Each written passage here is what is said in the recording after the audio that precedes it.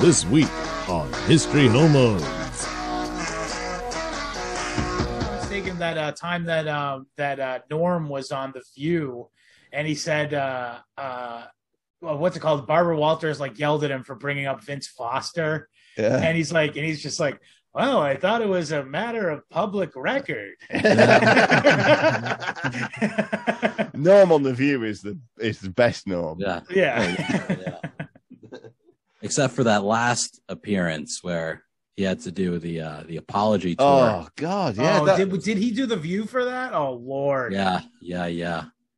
That was I'd seen him at Caroline's maybe that same week. And man, that was a good time. He went on for 2 hours. But nice. We were hoping, he wasn't going to be a victim of, what Seth Rogen shall not call cancel culture. Yeah. Yeah, I don't know I don't get the Seth Rogen reference. Has he been saying this? Yeah, he said something. It's it's not.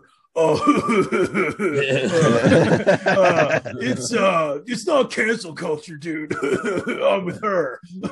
It's just like being held accountable for being antisocial or something. It's poorly aged jokes. Yeah, of course he has a fucking incentive to fucking push this narrative. Of course, I just love it when people come out and say shit like that because you just know they're going to be next.